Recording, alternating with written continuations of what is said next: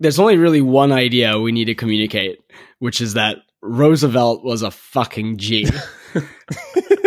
Exactly.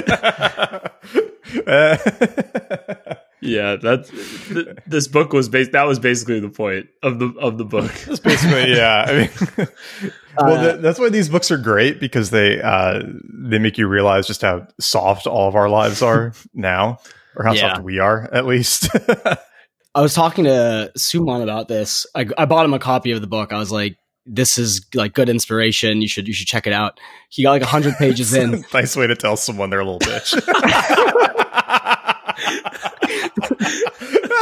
not what I had in mind. Not what I had in mind.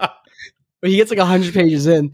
He's like, imagine being such a G that a biography about you begins after the end of your presidency. Wow. That's true, actually. Yeah. It's so it's like, oh yeah, by the way, this guy was president anyway. Yeah. So yeah, today's book is The River of Doubt by Candace Millard. About Roosevelt's expedition of the River of Doubt in the Amazon in, was it 1914? Did you guys even know that this happened? I had no idea about this part of his life at all. I knew I knew he'd like gone to Africa. I knew he'd done like big game hunting. Don't know much about that, but like I just know that like generally from his, I guess, like high level bio, and that he was an outdoorsman. I didn't know he like helped discover this whole river in the Amazon and went on this like ridiculous journey. Well, I guess he didn't discover the river. They knew that something was there. Then they helped map it, I guess. Yes. Yeah. Survey it or whatever. But that like what an amazing person. Like I actually don't know much about his politics. I don't know much about his life except what we learned from this book. But I'm kind of curious to know more now. Like just The thing that surprised me, I knew a little bit about him, but again, like you, not much. The thing that surprised me was that he would do these things when he was like hurting. So something bad would happen in his life, and then he would need a crazy physical challenge in order to overcome whatever emotional hurdle. So in this case, it was his loss of the 1912 election. Yeah. I don't know if you guys have seen this. It was like making the rounds on, this was like a viral Twitter or Instagram or something. It was basically making the argument that, like, particularly for men, when something really terrible happens, like talk therapy is the wrong solution. Like they need to go do something extremely challenging and taxing and trying, because that's like part of how men deal with extreme emotional strife and loss. Like they need to throw themselves into something. So it was interesting to see that idea in this book. I mean, obviously when that was like going viral, it was super contentious, but I find it a little compelling. Right? I think it makes sense. I feel like there's something there.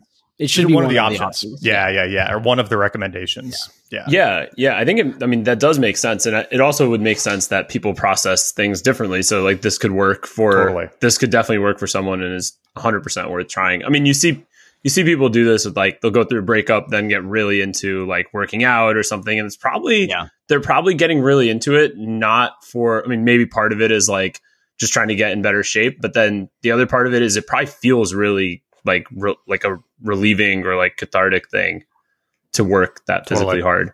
Yeah, it's a win when you've had a loss, right? Like imagine if the world was so uncharted that whenever you had an L, you could just go and like map part of the Amazon. And you're like, okay, there's the win I needed. You can go to the ocean.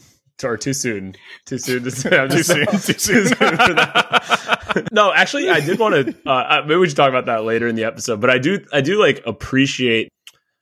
Not that I've ever done anything like this, but I do appreciate like the explorer spirit that the people in the submarine were doing. I mean, there were things which I'd be like, I probably wouldn't do that or get into that. But I like the idea behind wanting to go explore something that's hard to, or most people haven't seen or do something that's just on the edge of like really beyond what would be comfortable. You're not taking a cruise, like you're doing something truly exploratory. Yeah.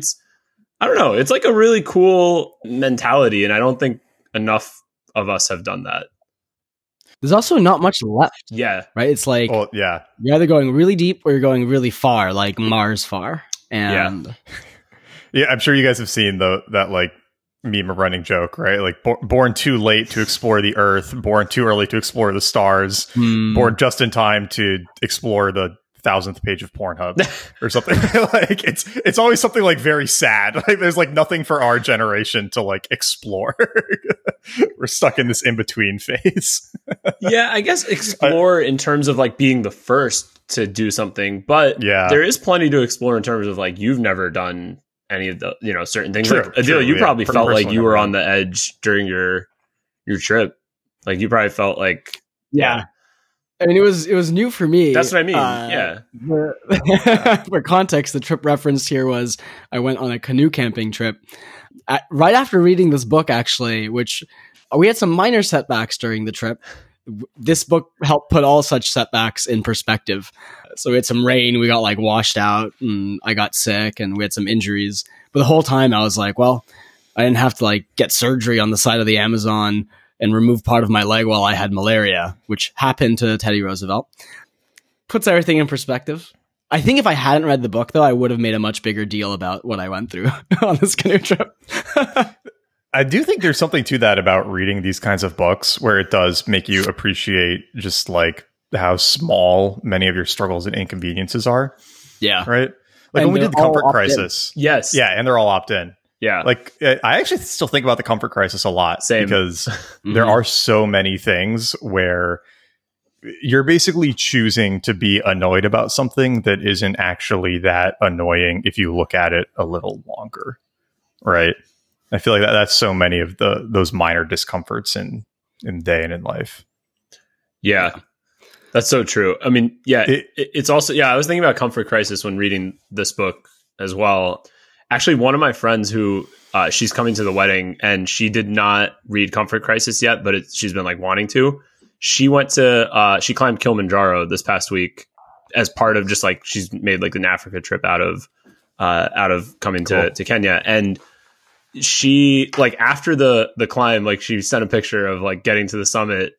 And then I was like, how was it? And she was like, honestly, I thought it was 50-50 if I would even make it up there. And I was like, wow, that's literally the idea in Comfort Crisis. That's perfect. Yeah, I was like, you nailed it. That's like exactly what you want. And then she was like, on the last day, I felt like it was a 20% chance I would make it to the top. But good for her. Yeah, I mean, but to the point of like, that's where I was kind of going with like, she's obviously not the first person to climb Kilimanjaro, but it probably still gives a bit of that feeling. Like it's probably a next level feeling if you're the first person to do something, right? But even the people who discover these things, like, I don't know, there's been a lot of humans even before Teddy Roosevelt and before, any of the explorers that we know of who probably did also find something before the people we think like discovered something. Like we probably have a first person who climbed Everest, right? Like in recorded history, but there probably was somebody else before that.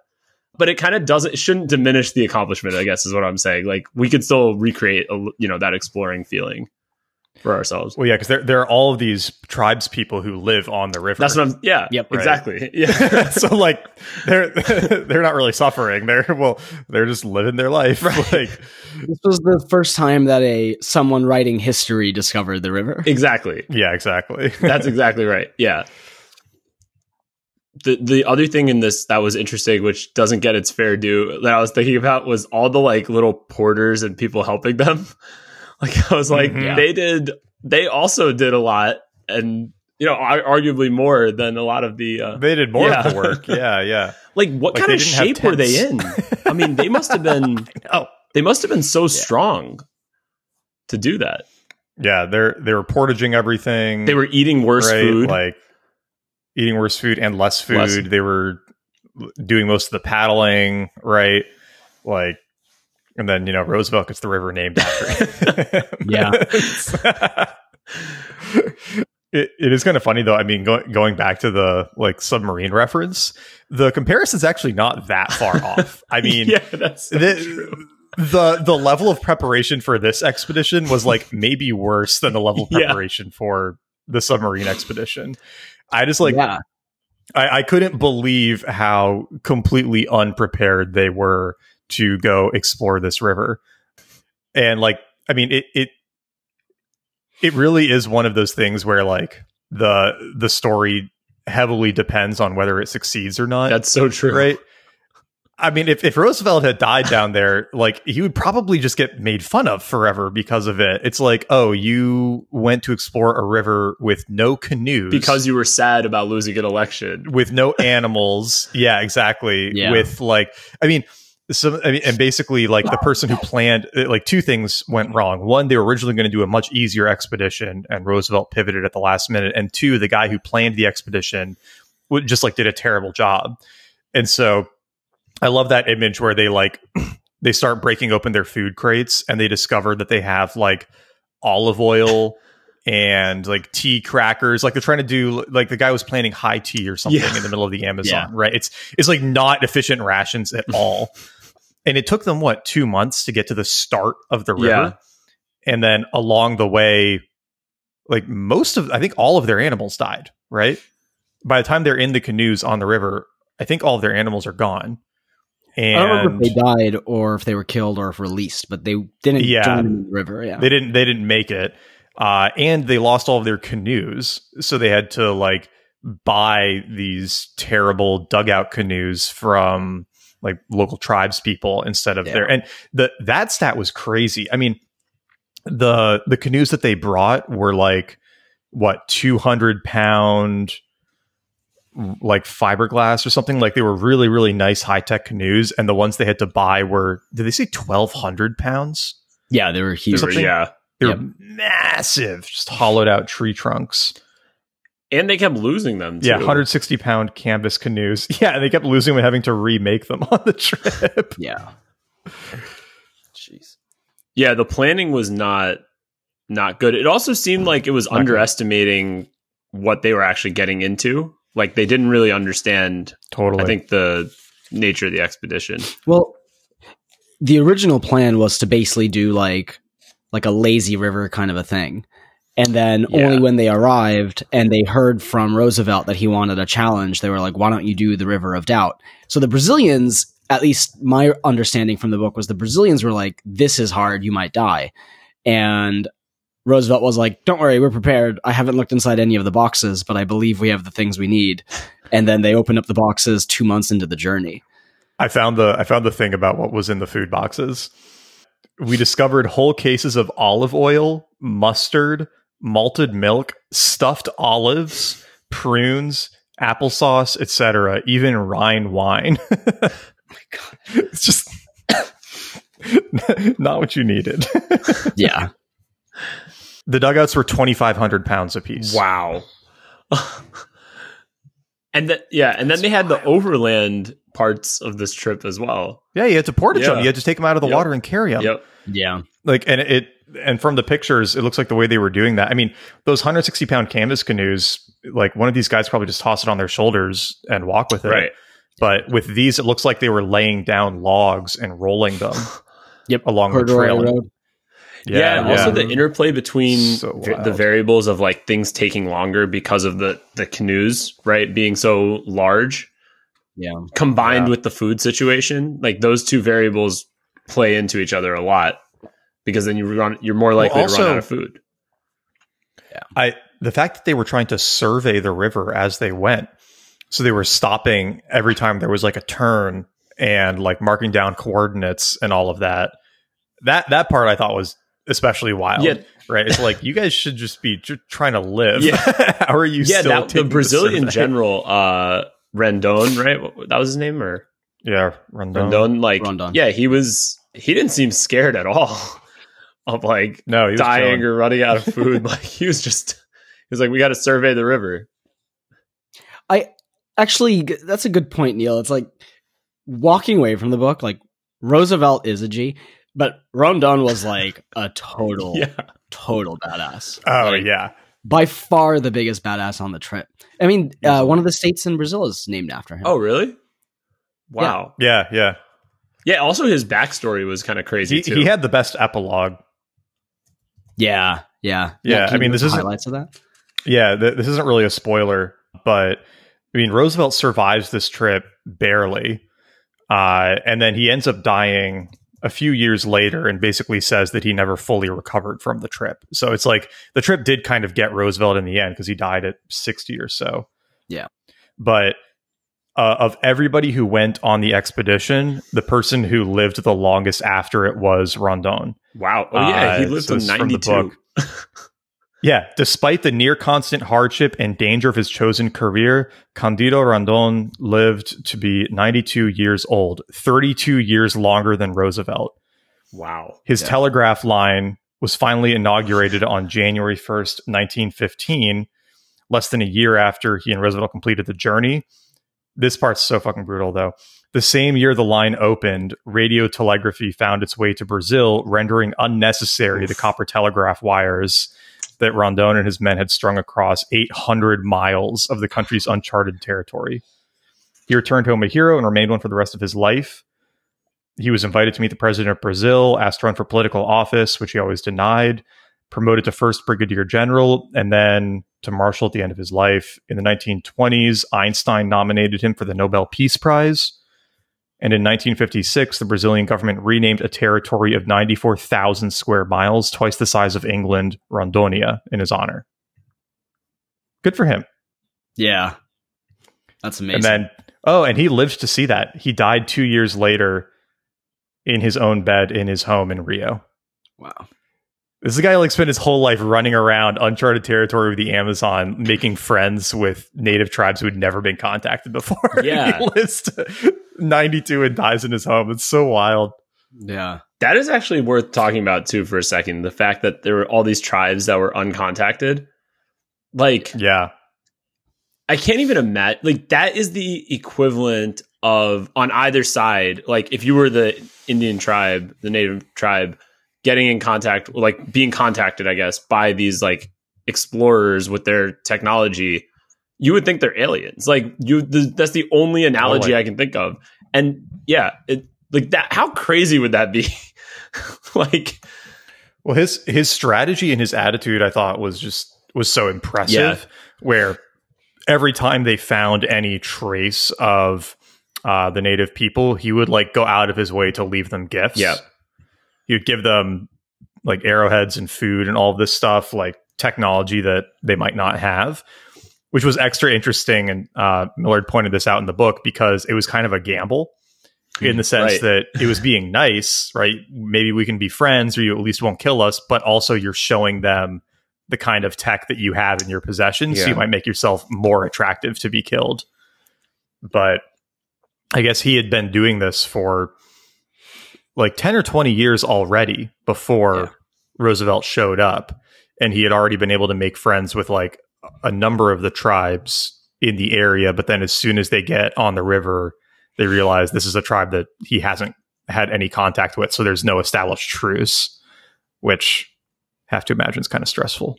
Yeah. Reciprocity is sufficiently a universal quality that it worked, even though to each group, the other were basically aliens. Though I do think that, if I recall correctly, the tribe at the beginning of the river was the tribe that had contact with him. Yeah. Those are the ones who bring them the canoes. Yeah, the first one. Oh, so there wasn't this. Okay, the second set. Yeah. Wow. The one set drops off the canoes at the mouth of the river because he knows them. But the vibe that I got was almost that that river was the edge of their territory. Second set. Because as soon as they find that first village, Rondon says, I don't know who this group is. It's distinctly different. Dude, that makes the ending even more, because I remember in the end they comment that the whole expedition would have gone sideways had the tribe just been yeah, we're gonna kill these guys instead of letting them pass. They were following them the whole time.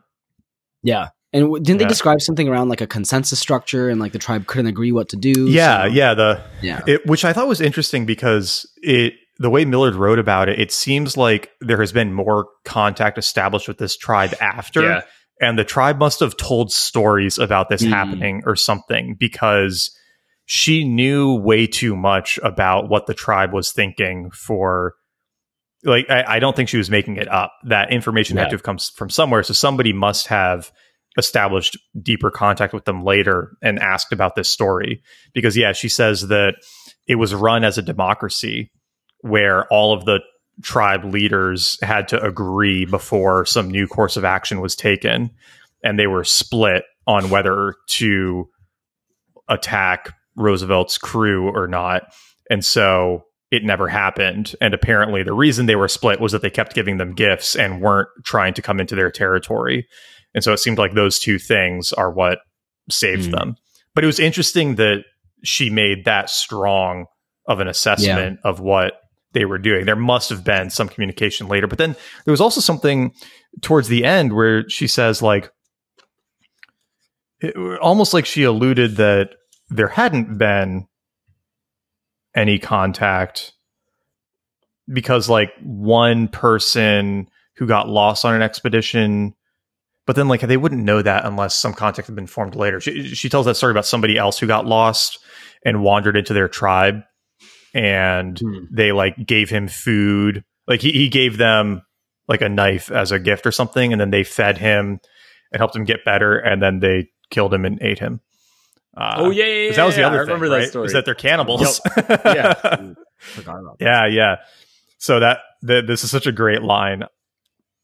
The most striking fact about the Cinta Larga, and one that would have alarmed the men of the expedition had they known it, was that these Indians were cannibals. Their consumption of human flesh was not out of necessity, but out of vengeance and in adherence to tribal traditions and ceremony. They could eat another man only in celebration of a war victory, and that celebration had to take place in the early evening. The man who had done the killing could not grill the meat or distribute it, and children and adults with small children would not eat it. So it was like the warriors would eat the leader or leaders of whichever group they killed. And so there's this great line at the end of the section. Although Roosevelt had already begun to lose much of his 220 pounds due to illness and the intense physical work and meager diet of the past few months, he was still by far the heaviest man in the expedition. If the men were massacred, the former president would make the best ceremonial meal.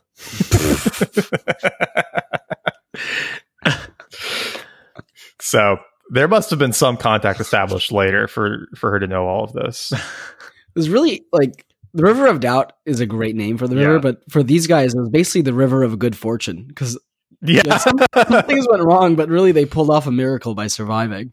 They really did. Speaking of these tribes, have you guys ever heard of the theory about the Amazon being man-made or, like, man-influenced? It's like a legit theory. Like, it's in the... Go on. There's a Smithsonian article about it. It's in Science. Yeah, it's you watching Graham Hancock videos? No. I'll put it in the chat. Appeals to authority to kick us off. No. I put it in the chat. Basically, they did. So this is from literally Smithsonian Magazine. So there are 16,000. It says they've identified 16,000 different species on scattered plots of vegetation, of trees, actually, among 390 billion individual plants. But the thing that's odd is despite that broad diversity, over half of the total trees were made up of just over 1% of the species. About 20 of these hyperdominant plants were domesticated species, such as the Brazil nut, Amazon tree grape, and the ice cream bean tree. That was 5 times the amount researchers expected if chance was the only factor. And they say there's evidence, even in this article, they say there's evidence of humans in the Amazon from at least 13,000 years ago. Which is a long time. That's pretty cool. Well, yeah, that's the other interesting question that I feel like we're still exploring, right? Is how long have humans actually been in the Americas? Yeah, and where I was going with that is, like, for a while. Where I was going with that was, like, these tribes that they were coming in contact with, they seemed to understand the rainforest. Like, you know, I mean, Roosevelt and his crew were good, you know, like, they were hard people who... Yeah, nobody would call them soft in any way, shape, or form, but they were definitely, like, out of their element on that river. And those natives were, like, I mean, they were as comfortable as, like, a jaguar would be in the rainforest. Yeah. There was one interesting tidbit on that about being comfortable, about how the Cinta Larga got around, that they would move in mostly straight lines and go over things instead of around them. And so I guess they were just these, like, incredible climbers, and it was part of why it made it seem like there were no human trails through the forest, because the way they marked their trails and the way they were worn down were more straightforward, but, like, up and over trees and through vines and things like that, instead of the way we would probably do it coming from modernity, where we're trying to, like, stay level and go around things. So just, like, all of these adaptations to living in that environment. Yeah. What were you saying before that about the humans? Like, we're still trying to figure out. Well, yeah. I mean, for a long time, wasn't for a while we thought humans were only in the Americas from like 6,000 or 7,000 years ago. Yeah, it was like the land bridge. Yeah. And then we started finding these like 13,000 plus year old remains. And so it's kind of like opening more of these doors of like, okay, well, what if it was actually even earlier than that? Right. Because if they were living in the Amazon or something, I mean, we wouldn't probably find any remains of anything. Right. Yeah. And it's kind of that like, I made the Graham Hancock joke earlier, but that's sort of his thing, right? It's like we might have actually been able to make decent semi-seafaring canoes way earlier than we think. Yeah, I was also going to say, it doesn't necessarily mean, because people always think like, oh, if it's 13,000 years ago that they were in the Amazon, they must have like come over from Asia through Alaska like way longer ago to get all the way down there. But it could be possible there was, to your point about seafaring canoes, they got to South America first. Yeah. Like from like, I mean, if you landed in Alaska, yeah, right, I don't think you'd be like, yeah, let's stay here. Right, yeah. Exactly. Well, no, I just mean even like it could even be like Pacific Islanders came, you know, down, I mean, all those islands have been inhabited. I forget how long Australia has been inhabited for, but like that's way out there. Now, would you have stayed in Australia if you landed there? I've actually never been to Australia, but looks cool. That place is a jail for a reason. Everything can kill you there. Yeah, you're like, we got to get out of here. Yeah. Going back to Alaska. Wow, the earliest estimate, earliest evidence of humans in Australia has been variously estimated, with most agreement as of 2018 that it dates from 50,000 to 65,000 BC. Wow. That's a long time. And that would probably, I mean, that would have to be some sort of boat to get there, right? Would there be any way to get there without? Yeah, I would think it'd have to be a boat. I have no idea. Because I can't imagine maybe there would be a land bridge down there at some point. I don't know. I don't think so. We're getting way out of our depth here. Yeah. I know this might have been another Smithsonian project. It's cool when Smithsonian does these things. They did it for Shackleton's voyage too, where they like tried to recreate that sail from the tip of Antarctica to, what is it, Prince Edward Island? No, it's not Prince Edward Island. That's in Canada. It was whatever that island is where he like sailed across Drake's Passage in the little rescue boat. They redid that to try to get a sense of how he could have done it. I think they did that with ancient canoes too. Like they tried to rebuild what a ancient seafaring canoe could have looked like. Wasn't there a guy who tried to do the journey? Like it was, I have to find this. There was like a guy who was trying Shackleton's journey? Huh? Or Shackleton's journey? No, who was trying to do like a journey across the Pacific in a canoe. Like in an ancient. A few people have done it in kayaks. Yeah. Oh, an ancient one. Yeah. I think don't know about that. Yeah, it was like. I'm sure somebody's tried or will try. Yeah. It's OceanGate's next expedition. The internet says for Journey to Australia during the last ice age, there still would have been a lot of water, but it would have been significantly less and could be as little as like 50 miles from the nearest major landmass. So. Okay, you're right, Nat. It was a kayak. There's a guy who did it in a kayak. Yeah. It was a kayak, okay. Yeah. It's a Men's Journal article about how this guy is just a regular guy. But speaking to like how the story ends, this guy doing the ancient canoe across the Pacific, you don't know what the base rate is for completing that trip. Like it could be like clearly some people did it, but were they one in 10,000 that set off? Like, yeah. Like, it's a good point. Not something I would want to try. I also wonder you only need a few boats to make it. I also wonder like how a lot of these Pacific islands were colonized so long ago. It's like, did they just sort of start canoeing out and we're like, well, hopefully I find some land and like. I think you could imagine a mythology being created around like sailing to paradise or something, right? Like the edge of the world idea. And so you have people who just take off, and then it's kind of one of those like self-confirming prophecies where when people don't come back, it's like, oh well, they made it. Yeah. It's not that they drowned, they found it, right? And now we're going to go searching for them too, to your point of deal, right? Like you don't need every boat to make it, but a few people get really lucky with super calm waters and end up making it way further than anyone else. And finding, you don't know what shape they're making it in, right? Like maybe they're crawling out of the boat on the other side. The point is they're like, when they're getting out on the other side, they've got a pulse and they've got like at least a couple other people. We pretty much know that the Vikings made it to America now, right? So they were coming over in, no, they had sails. But I guess you could have had sails 10,000 years ago, right? Like, I guess there's no explicit reason you couldn't, right? That would be one of those interesting cloth, questions. I guess. Right? I guess they had cloth. Animal cloth. I mean, animal skins. You could probably make like, you could. It seems like it could be theoretically done somehow. And the challenge must be something else. Like there's parts of the Pacific that are essentially a desert. So it's like you need food on board because you can't fish. Like there's going to be water. There's going to be that kind of a challenge. Yeah.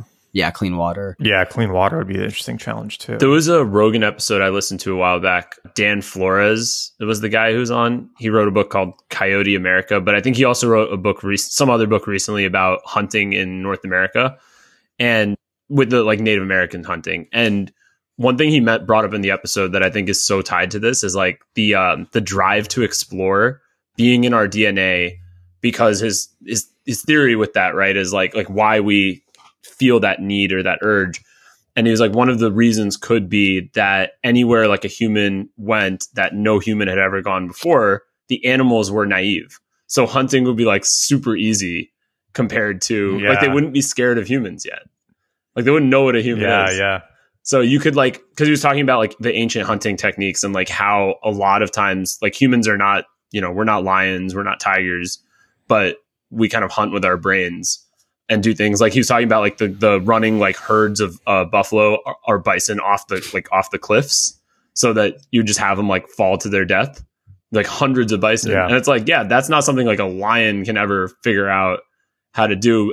But that's like humans, how we do it. And if those animals are naive, it probably is a lot easier to kind of trick them into doing something like that. Totally. So like there might be like a evolutionary advantage that like why we're sort of all descended from people who had that exploring urge, because they were more likely to survive. That's like a, obviously speculation, but it's an interesting idea.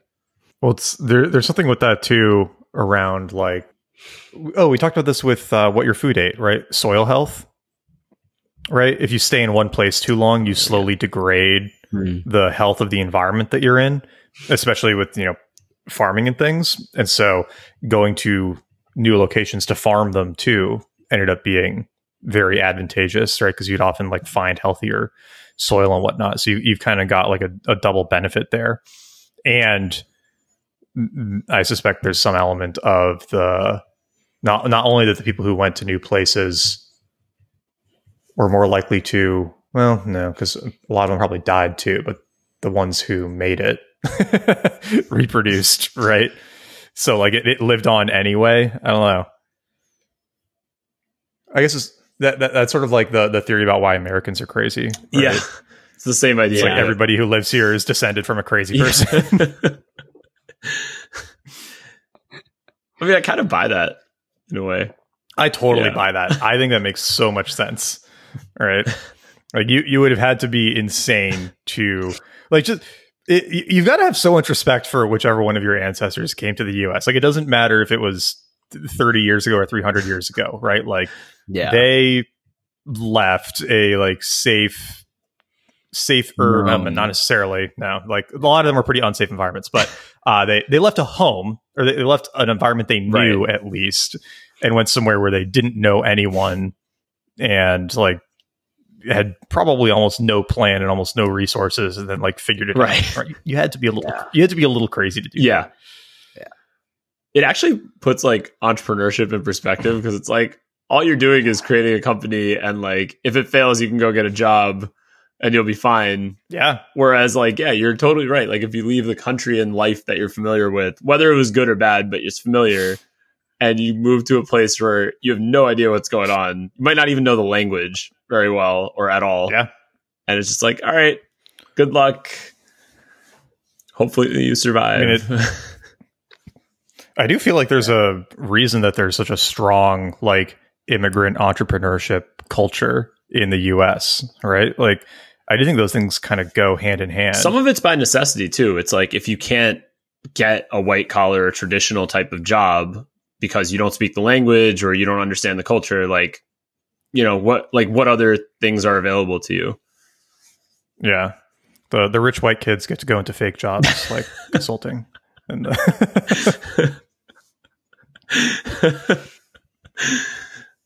yeah, actually, I was talking to my brother about this last night, that like, if you think about it, Americans, like people born in America, not Americans, like that's what I mean by Americans, just like people who are born into the citizenship, kind of have like our own version of affirmative action, if you think about it. Because if you think about all the people who like go to school here or are capable of taking that, to your point, the fake jobs because they're like intelligent enough and well spoken enough, if you're not born in the US, you need an H-1B visa, and those are very limited and not that easy to get. So it's more expensive to employ you if you need an H-1B visa. That's sort of part of why those are limited, right? Yeah. Like, it takes jobs away from people who are American. Takes jobs away from... Yeah, but I guess like where I was going with it is like, it's definitely not pure like meritocracy the way folks might want to pretend. I mean, do we know when that Supreme Court decision is coming out on affirmative action? I mean, I feel like it's a legitimately interesting question. Yeah. Right? Like it's tough to thread that needle. I think it's got to be soon. Isn't it this summer? Let's see. I'm Googling it. Okay, this is from 1 day ago. It says, while we wait for the Supreme Court to make up its mind. Okay, this article is dumb. It's not giving me what I need. Oh, sometime in the next 10 days. Wow. The next scheduled day for the Supreme Court to issue rulings is Tuesday, with more rulings expected later in the week. Okay. There's 2 cases regarding affirmative action in college admissions. Yeah, it's like Harvard and North Carolina or something. Yeah. What else on the book? I love the description of the surgery on Roosevelt's leg. Oh, yeah. What about it? Well, okay, so the backstory is that Roosevelt had an existing leg injury from a carriage accident earlier in his life. And so for the whole trip, he had to be careful about his leg. And then a canoe gets stuck in the rapids and it traps one of the people on the expedition. And then he jumps into the rapids to help lift the canoe off of this guy with, help from the rest of the team. And in the process, he falls or something hits his leg and splits it open.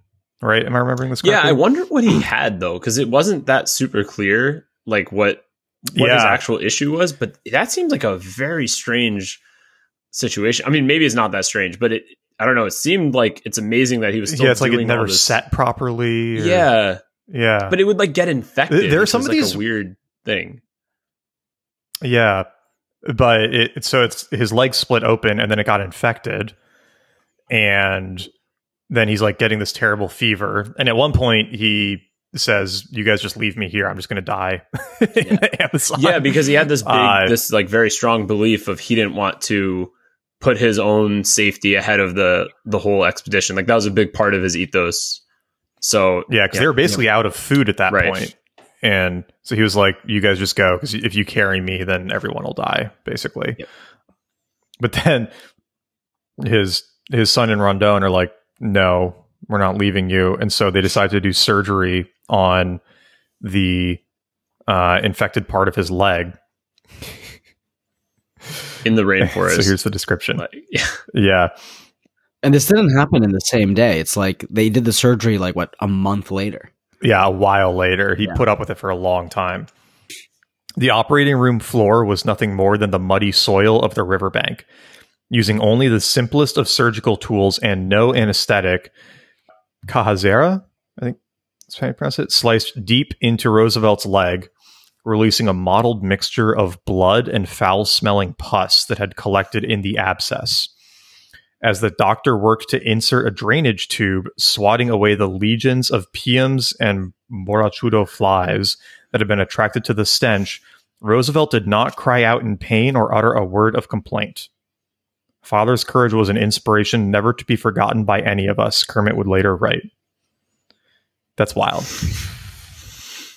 Guys, just like cutting out part of your leg. I'm not to scream out just like hearing. I know. For the second You're time. quietly sitting there watching him do it. Oh man. Also, the bugs. Like, that's another thing to talk about. Yeah. That sounds.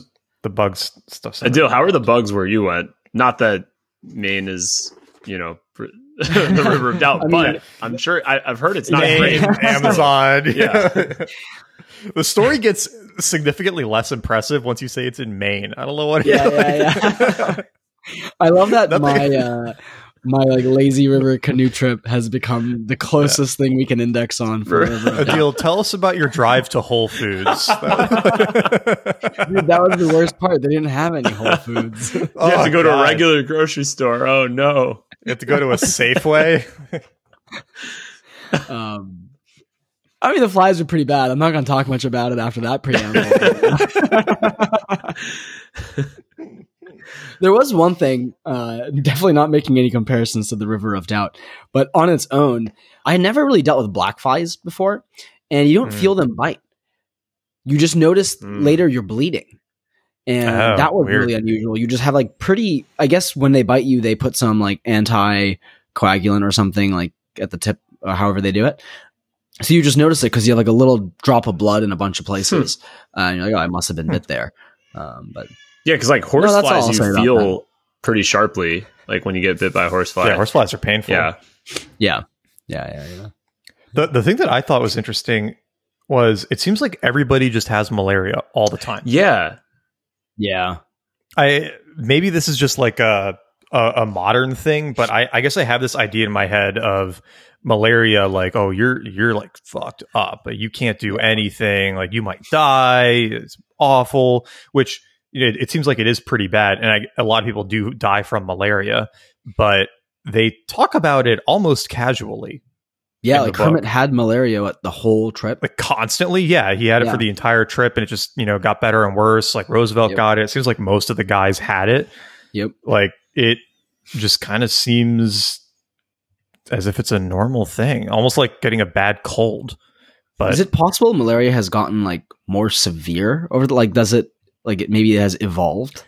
Well, I mean, honestly, it could be something like the flu, right? I think it's like that. A lot of people die from the flu too, but it doesn't necessarily mean that if you get the flu, you'll die. Also, treatment seems like it's not completely terrible. Treatment seems like it's not 100% accessible because in many of the countries that have high rates of malaria, it looks like they don't have just great distribution of malaria medication.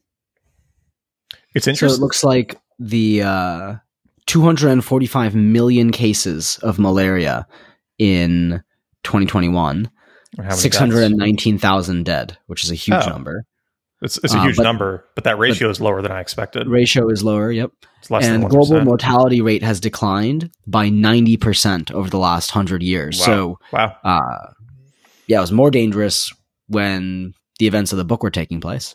But even if it was 9 times deadlier, it would still only be like a 4 or 5% mortality rate, which is still, I mean, that's bad, very high, right? actually. That's very, But it's like, for some reason in my head, I had this idea that like back then, if you got it, you would die. Right. Yep. Right. Yeah. And it seemed like almost all these guys had malaria, or like Kermit definitely had. Yeah. Kermit seemed to have it constantly. Oh yeah. We should talk about Kermit too. But yeah. Oh yeah. Yeah. I mean, the fact that Roosevelt brought his son on this expedition is wild. Yeah. Well, he was what, 24, 25? Yeah. Yeah. He was older, and he'd been living in Brazil, working on kind of similar projects. I mean, not quite like this, but he understood wilderness stuff, and he went on trips with his dad, and he'd gone on hunting trips in Africa and stuff, but just that added an interesting dynamic that Kermit was along for the ride. His life story was really sad because he later went and fought in, I think it was World War I, and then was stationed in Alaska for a while, and then he killed himself in the 40s, right? Something like that. Yeah. I think he was an alcoholic too. Yeah. Which was interesting because Roosevelt like hints at being concerned about that in his diaries on this trip. Right? Yeah. Like he talks about, because Roosevelt's brother was also an alcoholic and died of alcoholism. And he keeps talking about how Kermit reminds him of his brother and how it's like scary to him and whatnot. And then like they ended up having, he obviously had that same. He actually had a pretty similar life really sad. to the brother. Yeah. A little different, but like it ended kind of the same way. There were some echoes of the, like his relationship with his wife also looked somewhat similar, like with the very public affairs, I think. Yeah. It is interesting when that happens, like in a family, right? It makes you wonder. A lot of our behavior must be pretty biologically driven. Yeah. Right. I think a lot of it. And I like was also going to go to like, I wonder how much of the same impulse that drove the alcoholism, maybe like the obsessiveness potentially also drove like the exploration mindset or like the obsession with exploration. Because it did seem like on one hand too, like even for Teddy Roosevelt, like his wife did not want him doing a lot of this stuff. Yeah. Well, at one point, remember when they split up the groups at the beginning of the trip before the river, and the first group has an accident, that one guy survives, sends a telegram back to New York saying, I survived, the implication being that everybody else died. And they hadn't even started the River of Doubt yet, and Roosevelt's wife thought he was dead. Yeah. That is also another thing that's so hard to empathize with today. This idea that you could go do something for a few months and nobody would have any idea if you were alive or not or what was going on, right? Well, you just go on like a trip for a year, like Roosevelt's Africa trip. He just left for like a year and a half. That's crazy. I know. It literally seems insane. Like, it literally seems. Hey guys, we got to pause the next few episodes. I'm going to be gone for a year. I mean, like when I did the Boundary Waters trip last year, I was offline for 6 days, and like that was weird. That was very weird, right? It was nice. I liked it, but trying to imagine doing 10 times that duration, right? Like 60 days or 600 days. Well, I guess you were offline all the time back then. Yeah. Also, Boundary Waters sounds so much cooler than Maine. Yeah. You really should have left out the Maine part of the deal. It's just nothing dangerous happens in Maine. The other thing that made Kermit like pretty impressive and was almost amusing about the story is he didn't even want to go on this River of Doubt expedition. He was just like watching out for his dad. Yeah. But can you imagine? You're like, he was like, my dad's probably going to die if I don't go help There's some uncharted part of the rainforest. I don't want to go, but I gotta go. So I'm going to go. My dad's going to get himself killed. And meanwhile, he like had just like, I don't know, scored the girl that he was going for via letter. Like, what a baller. Yeah. It's actually like, this is a very funny way to imagine their relationship, but where it's like Roosevelt is sort of the like, you can imagine like a friend's dad who's just like super like, like, let's go, right? And Kermit's like, oh God, Dad, not again. Like, do we really? Oh God, fuck. Okay, fine, we'll go down the river. He's just, it's like this is his whole life, right? I loved the stories in the beginning about when like ambassadors would come to visit Roosevelt in the White House, and he would take them. Oh wow, I perfectly turned to it. Okay. Not only could Roosevelt withstand extreme tests of physical endurance, but he relished them to the distress of anyone who was unfortunate enough to be along for the ride. In the White House, Roosevelt used to torture the members of his cabinet with long walks through Rock Creek Park, the enormous forested park that runs through Washington, D.C. The walks went on any time of day or night and in any season. On several occasions, we swam Rock Creek in the early spring when the ice was floating thick upon it. If we swam the Potomac, we usually took off our clothes. I remember on one such occasion when the French ambassador, Jules Jusserand, I don't know, I don't have a French accent, was along, and just as we were about to get in to swim, somebody said, Mr. Ambassador, you haven't taken off your gloves. To which he promptly responded, "I think I will leave them on. We might meet ladies." Also, talk about like a cold plunge. Yeah, right? Like, you're visiting the president and you think you're just, going to have some nice coffees. No. We are going to go for a walk for a few miles through the snow and then swim in the ice-crusted Potomac naked. And then we will negotiate. It's kind of a baller move, honestly, right? Like, let's see. Trying to imagine, I could see Obama maybe doing that. They wouldn't let Obama out of the parking lot. I know. Yeah. So tight. There's just a great clip of, I think he's on like Jimmy Kimmel or Jimmy Fallon, and he's talking about like the cell phone they gave him. And he's like, yeah, I had a BlackBerry, but they don't really give me new tech because cybersecurity concerns. So they gave me this smartphone, and he likens it to like when you give a baby a smartphone, it like looks like a smartphone and has like the plastic buttons, but it can't do anything.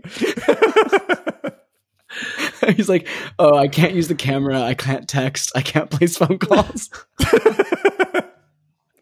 But it makes a fun beeping noise when I tap it. Oh man. You know who would do the ice baths is RFK. I knew someone would bring that up. I wasn't sure if it would be me or it would be one of you guys. But how much TRT do you think he's on? He's got to be getting. Okay, I'm glad someone. a solid quadruple dose.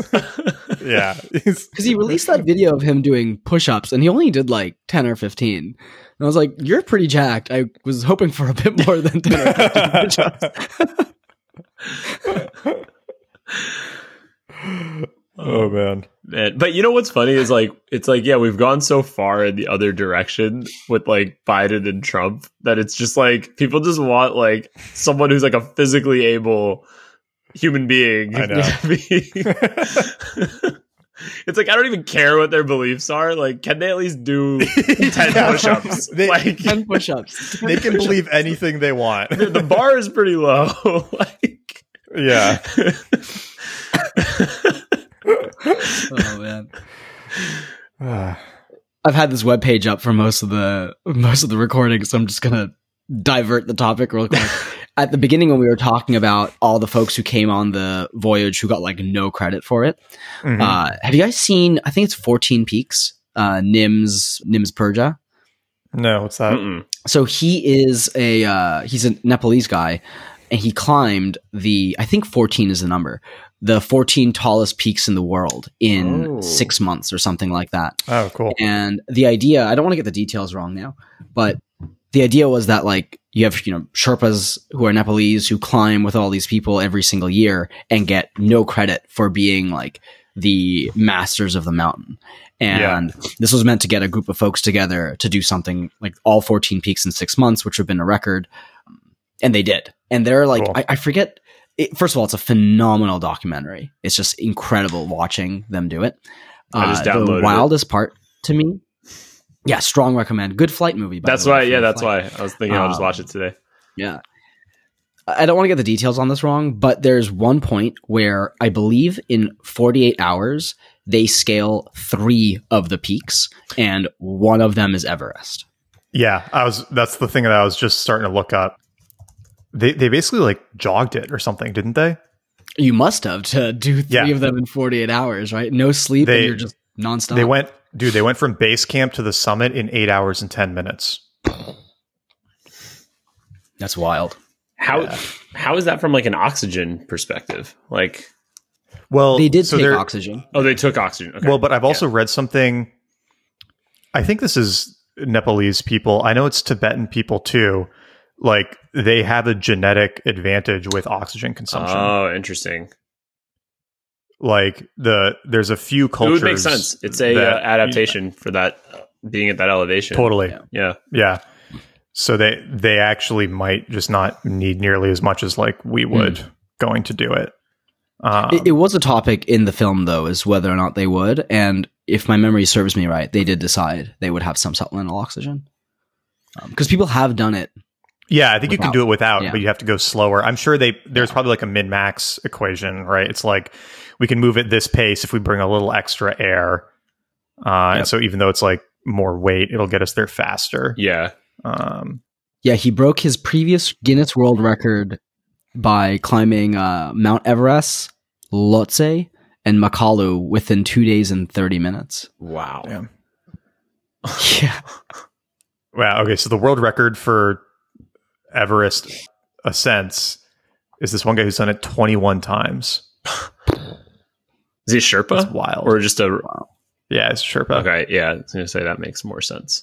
Did you guys ever watch The Alpinist documentary? Okay, it's this free climber, this guy who just like climbs alone, no equipment, literally with his hands, like, and it's not like 14 peaks in the sense that there's like 14 well-known mountains, but there's like similar, some number of these like sheer cliffs or whatever that, people in that world consider like the top ones that you can do. And he was trying to do, I think, like all of them within a certain period of time. He's 23 years old, not to like it's not like a suspense thing. If you just Google him, like he I think like ran out of, or like got caught in a storm of some sort on like the final one, and they never found him. So, but he like did but he got like most of these peaks on his own with no equipment. Like literally you just like go and start climbing. You don't bring anything other than like what you can like fit on your body. Like you don't have a backpack. You have like there are some of like the snow ones where you have like a little pick, I think, to like break through the ice, but you have no harness or anything. Like if you fall, that's it. You're done. Yeah. Did you guys watch Meru? No, I haven't. How do you spell that? Meru, Meru. Oh no, I haven't. It's a really good What's one. it about? It's about these three guys who tried to do the first summit of this mountain, Meru, which is another mountain in the Himalayas, right? Same mountain range as Everest, but it's like a much, much harder climb. Oh, wow. And supposedly no one had ever, I think no one had ever summited it before. And so they were trying to figure out the first route for it, if I'm remembering this right. If you like those kinds of movies, it's wild. I'll check it out. Highly How does it compare to K2? Because I thought K2 was the most dangerous to climb. Maybe K2 is more well known just because it's near Everest. It's kind of interesting because Everest is like probably like compared to some of these other ones. Not that I would ever even be able to climb Everest, but it's like it's probably in comparison not as hard as some of these other ones. Oh, okay. Meru is a route on. Okay, so Meru. So the film was about a certain route on the Meru Peak. So the peak had been summited before, but nobody had ever gone up it this way. So I don't know about K2. Also, the documentary is also by Jimmy Chin, the same guy who did Free Solo. Yeah. Well, Jimmy Chin goes on this climb. He's one of the climbers. Wow. Oh, wow. Wow. All right, I'm downloading Meru also. It's on Prime. I have a lot of climbing stuff to watch. Dude, you're going to get off this plane and you're going to have so much energy. You're going to be stuck in an airport for your layover, just like itching to climb the glass. Like, so, a deal. I found an online discussion about K2 versus the route they did in the Meru documentary. And they're saying that K2 is probably the toughest mountain to climb. But the route these guys did up Meru is harder. Okay. Because they took like the worst route up it, basically. Wow. Yeah. I understand. I understand the like, I'll climb this peak because, there's something about a mountain. Yeah. And you're like, I want to get to the top. But I want to get to the top like the easiest way because the goal is to get to the top. Yeah. The route, like choosing the hardest route, is a whole other mindset. Yeah. It's just purely about the challenge because, you could accomplish the mountain another way. Can you tell us about the hardest mountain you climbed in Maine? I don't even think we saw anything that was more than a few hundred feet tall. It was pretty flat. It's like the jokes my dad would always make about North Dakota. Dude, Boundary Waters though is a great name. That's like it's just such a cool name. It's a great name. Yeah. Wait, was that a canoe camping trip too? Yeah, it's canoe camping. It's the largest wilderness preserve in America, I think. Wow. It's a little over 1 million acres. Do you see any interesting wildlife? We saw moose, and the most fun was we saw like a family of otters at one point, like swimming and then running along the trail. So cool. I just love otters, and they're so cute. So cool. And then tons of birds, but the birds are fun because both of my aunt and uncle both work with like the Forest Service in Minnesota, so they know like every single bird call, which is really fun, and they can like point them out, and they can sometimes like talk back and forth with them, which is just very fun to like see happen when you're in camp. Yeah, that's awesome. That actually reminded me of something in the book too, where they were saying like they hardly saw any wildlife because the wildlife was keeping away from them. That was interesting. Yeah, which made it hard to hunt. Have either of you been to the Amazon before? I haven't. Okay, so I did a trip with my family a while ago. This was like 10, 12 years ago. And this sounds bad, but like going into the Amazon was almost disappointing for this reason. Oh, wow. Because we had done Galapagos in Africa and some of those other trips. And I think in our head, it was like, oh, we're going to go to the Amazon. We're going to see like Amazonian wildlife and all this cool stuff. And you see nothing. Like, so it was like what they experienced. It was almost eerie in that sense. You kind of like go through the trees, and at one point they like put in some fishing lines, and we like picked up piranhas and stuff. And that was kind of cool. And we saw some caimans, but I mean, there's no animals. Like they're obviously there, but they're so hidden that it feels like you're just very alone. That's kind of scary, actually. Yeah. It was also weird. It was eerie. The wildlife in these rivers is insane. Dark forest. The wildlife. Yeah. Yeah, dark forest. I was saying the wildlife in these rivers is insane. Like the piranhas and the what was the thing that like went up people's penises? Yeah. What was that? The penis catfish? Yeah. What a crazy story. Myth busted. That does seem like one of those things where for like people listening. Yeah. Oh yeah, go ahead. Give the context before I say people listening. They basically said that they didn't want to pee in the river because there was this tiny catfish that was attracted to urine and would swim up your urethra and lodge itself in your body and then feed on your blood. And it's a real fish, and it is, what's the term? Vampiric? Parasitic? Whatever. Like it does eat blood, but the whole swimming up your urethra thing is kind of a possible. Well, it's weird. It's possibly a myth, but the thing that was interesting is like all of these indigenous tribes had like this fear of it and this mythology around it. And they said in the book that they had encountered multiple tribes people who had their penises cut off because of it. So, it seems like something you wouldn't do very lightly. Right. Yeah. But there's only been one recorded modern case of it happening. And I guess even that one was kind of suspicious. So it's sort of this open question of whether or not it's real. The detail from the story, though, which you omitted, was that this fish would, if you were peeing into the water from outside of the water, part. It would swim up the stream that you were peeing. Yeah. That one we know is bullshit. Like that. Do we? Yeah. No, I'm kidding. I mean, I guess it could jump if it had really good aim, Specifically adapted. It probably depends on how low you hang to the water too, right? Like But then there were stories about fish that like ate monkeys, right?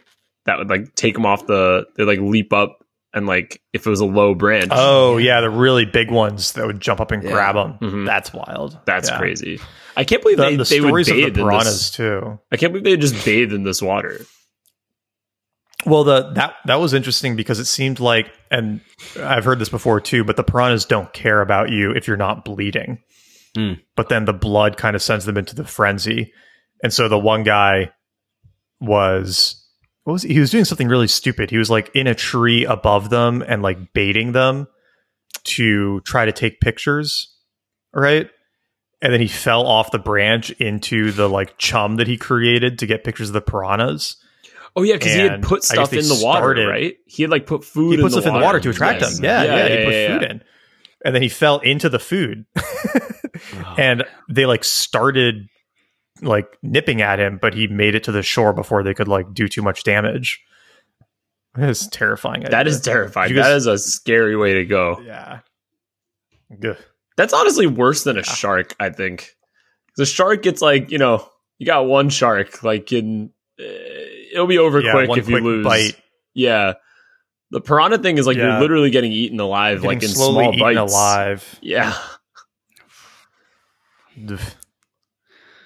Some rough ways. We've got to end on a better note than that. Yeah. Well, they made it out. That's a good note. Yeah, they survived. And what total was, I think 2 people died. There was the guy who was murdered. One interesting note was the guy who was like causing a trouble on this journey. And that conflict was so weird. Yeah, but I'm honestly surprised that there was only one troublemaker in this like remote journey. Like honestly, those guys outnumbered the officers or the Americans. Yeah. Like somehow order was kept on this journey. Yeah. Well, I think that was Rondon. It is. They respected him so much, and he was their leader. Yeah. But yeah, the one guy who just didn't want to do any work, kept trying to steal food, and then eventually kills another guy on the expedition. Right. Yeah. Right. And I thought the whole debate about what to do with him was so wild. Yeah. Right. Where Rondon was like, no, we have to bring him back and put him on trial and all that. I was definitely on Roosevelt's side. I was Same. like, dude. Yeah, Rondon was like, okay, you don't have to kill him, but at least abandon him or something, because he should not be on this trip anymore. Yeah, he's like actively hurting the whole expedition. And he's another mouth to feed. Yeah. Totally. And is like a big mouth too. He was like one of the biggest guys on the trip, wasn't he? I think it said. He was eating disproportionately. I don't remember if they commented on. I thought they commented he was like a really big, strong guy. Like he should have been able to do more work. Yeah. He should have been really useful, but he just wasn't putting in work. Yeah. A rough way to go, getting abandoned in the Amazon. Dude deserved it. Sorry. Oh, yeah. I mean, cold-blooded killer. Yeah. Totally. I mean, he shot that guy point blank for no reason. Yeah. Well, he shot him for catching him stealing food. Yeah. that was the no reason, right? Like, yeah. I was going to say, it's worse than no reason. Yeah. It's like... Yeah. You know what would be interesting to cover? Because this kind of brought up a thought in my head of like, how do people on, like, if you think about not today, but like hundreds of years ago, these long journeys over the ocean, how, like, if there was a mutiny or like some kind of disorder, what those are like, because it's not like you can just like call in help or the police or like same thing with being in the Amazon, you're kind of on your own. And so like the traits that a captain would probably need to have to keep order are just like next level leadership. Yeah. You always have to be better than the alternative. Yeah. Probably. Yeah. I'm sure there's got to be some, it's like, okay, the navigational tools only know how to be used by the couple people and they're, locked away in captain's quarters or something. Yeah, there's got to be just a little bit of fear of overthrowing the leadership, right? Like there's got to be something to that effect. I wonder how common it was. Yeah, that would be an interesting book to read. Yeah, and if you lost the confidence of the men. Maritime order in the age of exploration or something, right? Like good title. Yeah. Each chapter is a different ocean voyage. It actually sounds like a good book. If it doesn't exist, Harvard Business Review case studies, but for... I don't want to do my own too much, but that title is sick. Somebody needs to write that. Feels like I'm talking to ChatGPT. I'm like, all right, give me a title for it. Man, I got to get that book proposal in before this episode comes out, I guess. Someone's going to run with it. That would be so that'd be a good book. Well, and we've talked about doing endurance at some point, which I think we should. But to a similar effect, like, you know, you think about the Shackleton journey and them being stuck on the ice and having to like walk to the edge and then, you know, take the boat. But they spent the first year just in the ship stuck in the ice. Right. Like before the adventure even starts, they just spend a year stuck in the ice, like alone. And there was no mutiny. Like they didn't turn on each other. Nobody on that expedition died. Not a single person which is died. Wild.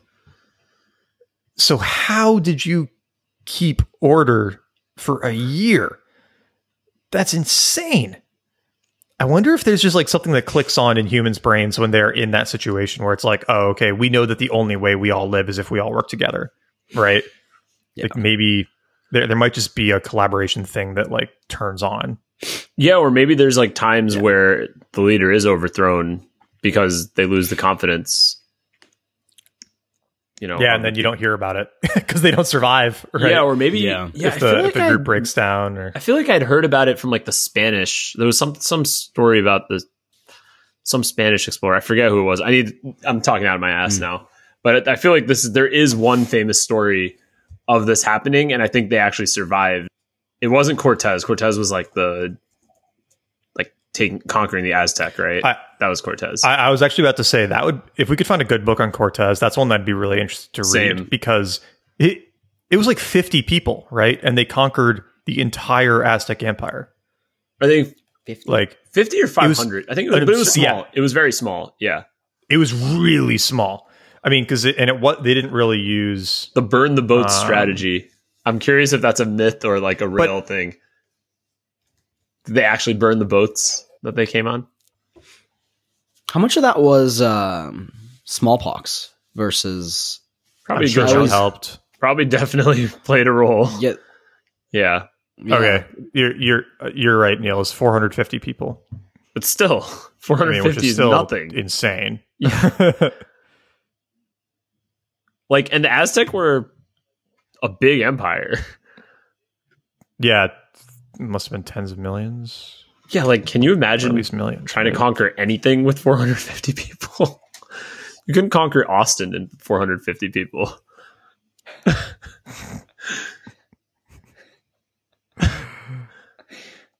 I don't think you could, right? Unless you were like... No, absolutely not. Yeah. You know how many guns we have That's here? what I'm saying. Like, yeah. Although the Aztecs probably didn't have guns, so that might explain the whole thing. You can conquer people without guns with 450 people, as long as they have guns. Yeah, guns help. Apparently, Henry Hudson was mutinied. During his final voyage, his crew mutinied and set him, his son, and 7 crew members adrift in a small boat, and they were never seen again. Wow. Oh, God. Magellan apparently dealt with like 5 mutinies. Oh, Magellan was the one I was thinking of. Yes. Yeah. But he didn't lose, like, he didn't get overthrown, right? Not successfully, but they said several mutinies. Yeah, that's what I remember. There was somebody like that we had definitely heard of. That's why I was thinking like Cortez, but it wasn't Cortez. It was Magellan. Yeah, Magellan. But he died somewhere once they passed the Pacific, is how I remember it, right? I don't think he made it. Yeah. He didn't make it all the way, but I don't think so. Let me check. That's another. You think ship captains would do like false flag events where they get some buddies to like stage a mutiny at the start and then they like throw them overboard, you know, this like false show of strength. I'm like, all right. In the Philippines was where Magellan died. Oh yeah, that sounds 1521. That's another like 2 years ago. What a goal! That's another one I'd be interesting to read more. Yeah, about, like going around the whole world, like it's incredible. Yeah. And now we just it's kind of weird that we give him credit for it if he died on the way. I know. That's so true. Who made it? Who of his crew made it? Big asterisks. They should get the credit. Yeah. That's true. Yeah, but it's kind of funny that like now we can like literally cross an ocean in like a few hours, and it's just like you get into a little metal box, and a few hours later you're on like the other side of the world. It takes some of the romance out of travel, but also a lot of the danger out of the travel too. Well, imagine if the starship travel catches on in our lifetime, which I feel like there's a decent chance of it happening. Then it's literally like 20 minutes from DC to Tokyo. Oh, like the stuff from Where's My Flying Car? Yeah. Yeah. No, the SpaceX. SpaceX shuttles. Yeah. Did you see that? Yeah. I know what you're talking about. Yeah. Yeah. Yeah. The Where's My Flying Car one was slower than that, but yeah, it's still pretty interesting. 20 minutes to Tokyo. That'd be crazy. You could literally go for like a sushi lunch and come back. Imagine going to Mars because your dad's not ready for the trip. Yeah. That's why Musk has so many kids. He needs one to be as crazy as him. Yeah. Wait, all right. X-A12 is coming to Mars with me. Kai-A12. Yeah. Speaking of like, Where's My Flying Car? There was something I saw the other day that I meant to put in our group chat, but at one point, I think it was in 1990, there was a flight that the military did between LA and DC, and it was 68 minutes. Woo! Wow. And it was with like existing jet technology. It was a Lockheed plane, I think. Really? It was an SR-71 Blackbird. On its retirement. Okay, so that were super sonic. Yeah. On its retirement. It's not exactly a commercial airline. No. I just mean it wasn't like it wasn't like what was being talked about in Where's My Flying Car? Like, remember where we were talking about like nuclear propulsion and like all this other stuff that isn't really it's like theoretically possible, but not really. It's never really been tried as far as I think we know. Maybe it's been tried in like classified things. But this was like an SR-71, which it was on its retirement flight. Like, and then they just never tried it again. Yeah, that's fine. Cool. That's good enough. I read something crazy about the Blackbirds that they have to account for so much shrinkage because from like the force on it from going so fast that when it's fueled up on the ground, it's leaking. Like, there's some amount that just like naturally leaks out of it because they have to build so much compression into the plane for it to survive those speeds. I haven't double checked that, but it sounds good. Material science breakthroughs that solve these things are going to be insane. Yeah. Like the fact that we're flying this thing, like it's taking off leaking, it really shows where the material science is behind the physics. Like, yep. Hey, okay, I was correct. Proper alignment was achieved as the airframe heated up with a thermal expansion of several inches. Because of this and the lack of a fuel sealing system that could handle the airframe's expansion at extreme temperatures, the aircraft leaked fuel on the ground prior to takeoff, annoying ground crews. I love that Wikipedia threw that in there. Annoying ground crews. Wait, did you guys know in 96 the Concorde flew between New York and London in 2 hours and 52 minutes? Yeah. I didn't know it was that those fast. Stats are crazy. I always assumed it was like marginally faster. Like it was like 4 hours, maybe 5 hours instead of 7 or 6. This like so fast. That is so fast. That is faster than the New York to Austin flight. Oh yeah. Yeah. Is Boom still happening, or was that like it looks like it is. That's the article I'm looking at right now. It's a little slower than the Concorde, but it says flight trials are scheduled to begin in 2026. Sweet. And United already bought how many of them? 100. 100 of them? 100 planes? No, sorry. I said that as a joke. I don't know what the number is. Yeah, it doesn't say oh my god, they went in. Yeah, it doesn't say how many, but they didn't. This article is either I'm missing something 15, or it's like 15. Weirdly written, but it says it includes an option to buy 35 planes. Yep. Yeah. Boomsupersonic.com/United. They've purchased 15 so far. Sounds like with option. Yeah. Oh, they put down American Airlines. American Airlines has agreed to purchase 20. It says Virgin Galactic also revealed a design for a plane that can do London to New York in less than 2 hours, but would only be able to carry up to 19 passengers. But still, for like a private jet type scenario, that's like pretty awesome. Didn't Virgin Galactic shut down? Oh, did they? This article might be old. Oh, Virgin Orbit. shut down, but Virgin Galactic is still in business.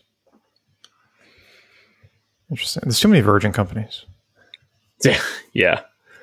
What do we have next? That's episode 100, right? The next one's episode 100. Next one's 100. The Creative Act by Rick Rubin. Yep. I'm almost through it. It's awesome.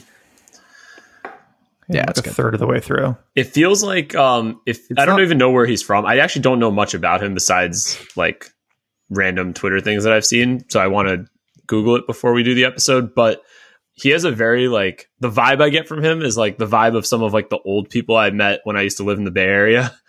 Like some of the people who've been there for like generations, like this very like hippie-ish type of vibe, but it's like hippie-ish, but also like ambitious. Like, I don't know. It's hard to describe. But I was going to say the book is better if you take like a tiny bit of mushrooms before reading it. So that checks. Well, not everyone has the subscription.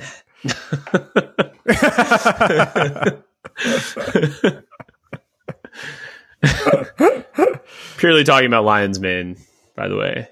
Yeah, no. Lion's mane, chaga, obviously. Okay, what else? Keep leaving reviews. Reviews are super helpful. Send this to a friend if you enjoyed it. Maybe listen to it while you're out exploring the wilderness. Yeah, exactly. Exploring Maine. Pick up a copy. Pick up a copy of River of Doubt.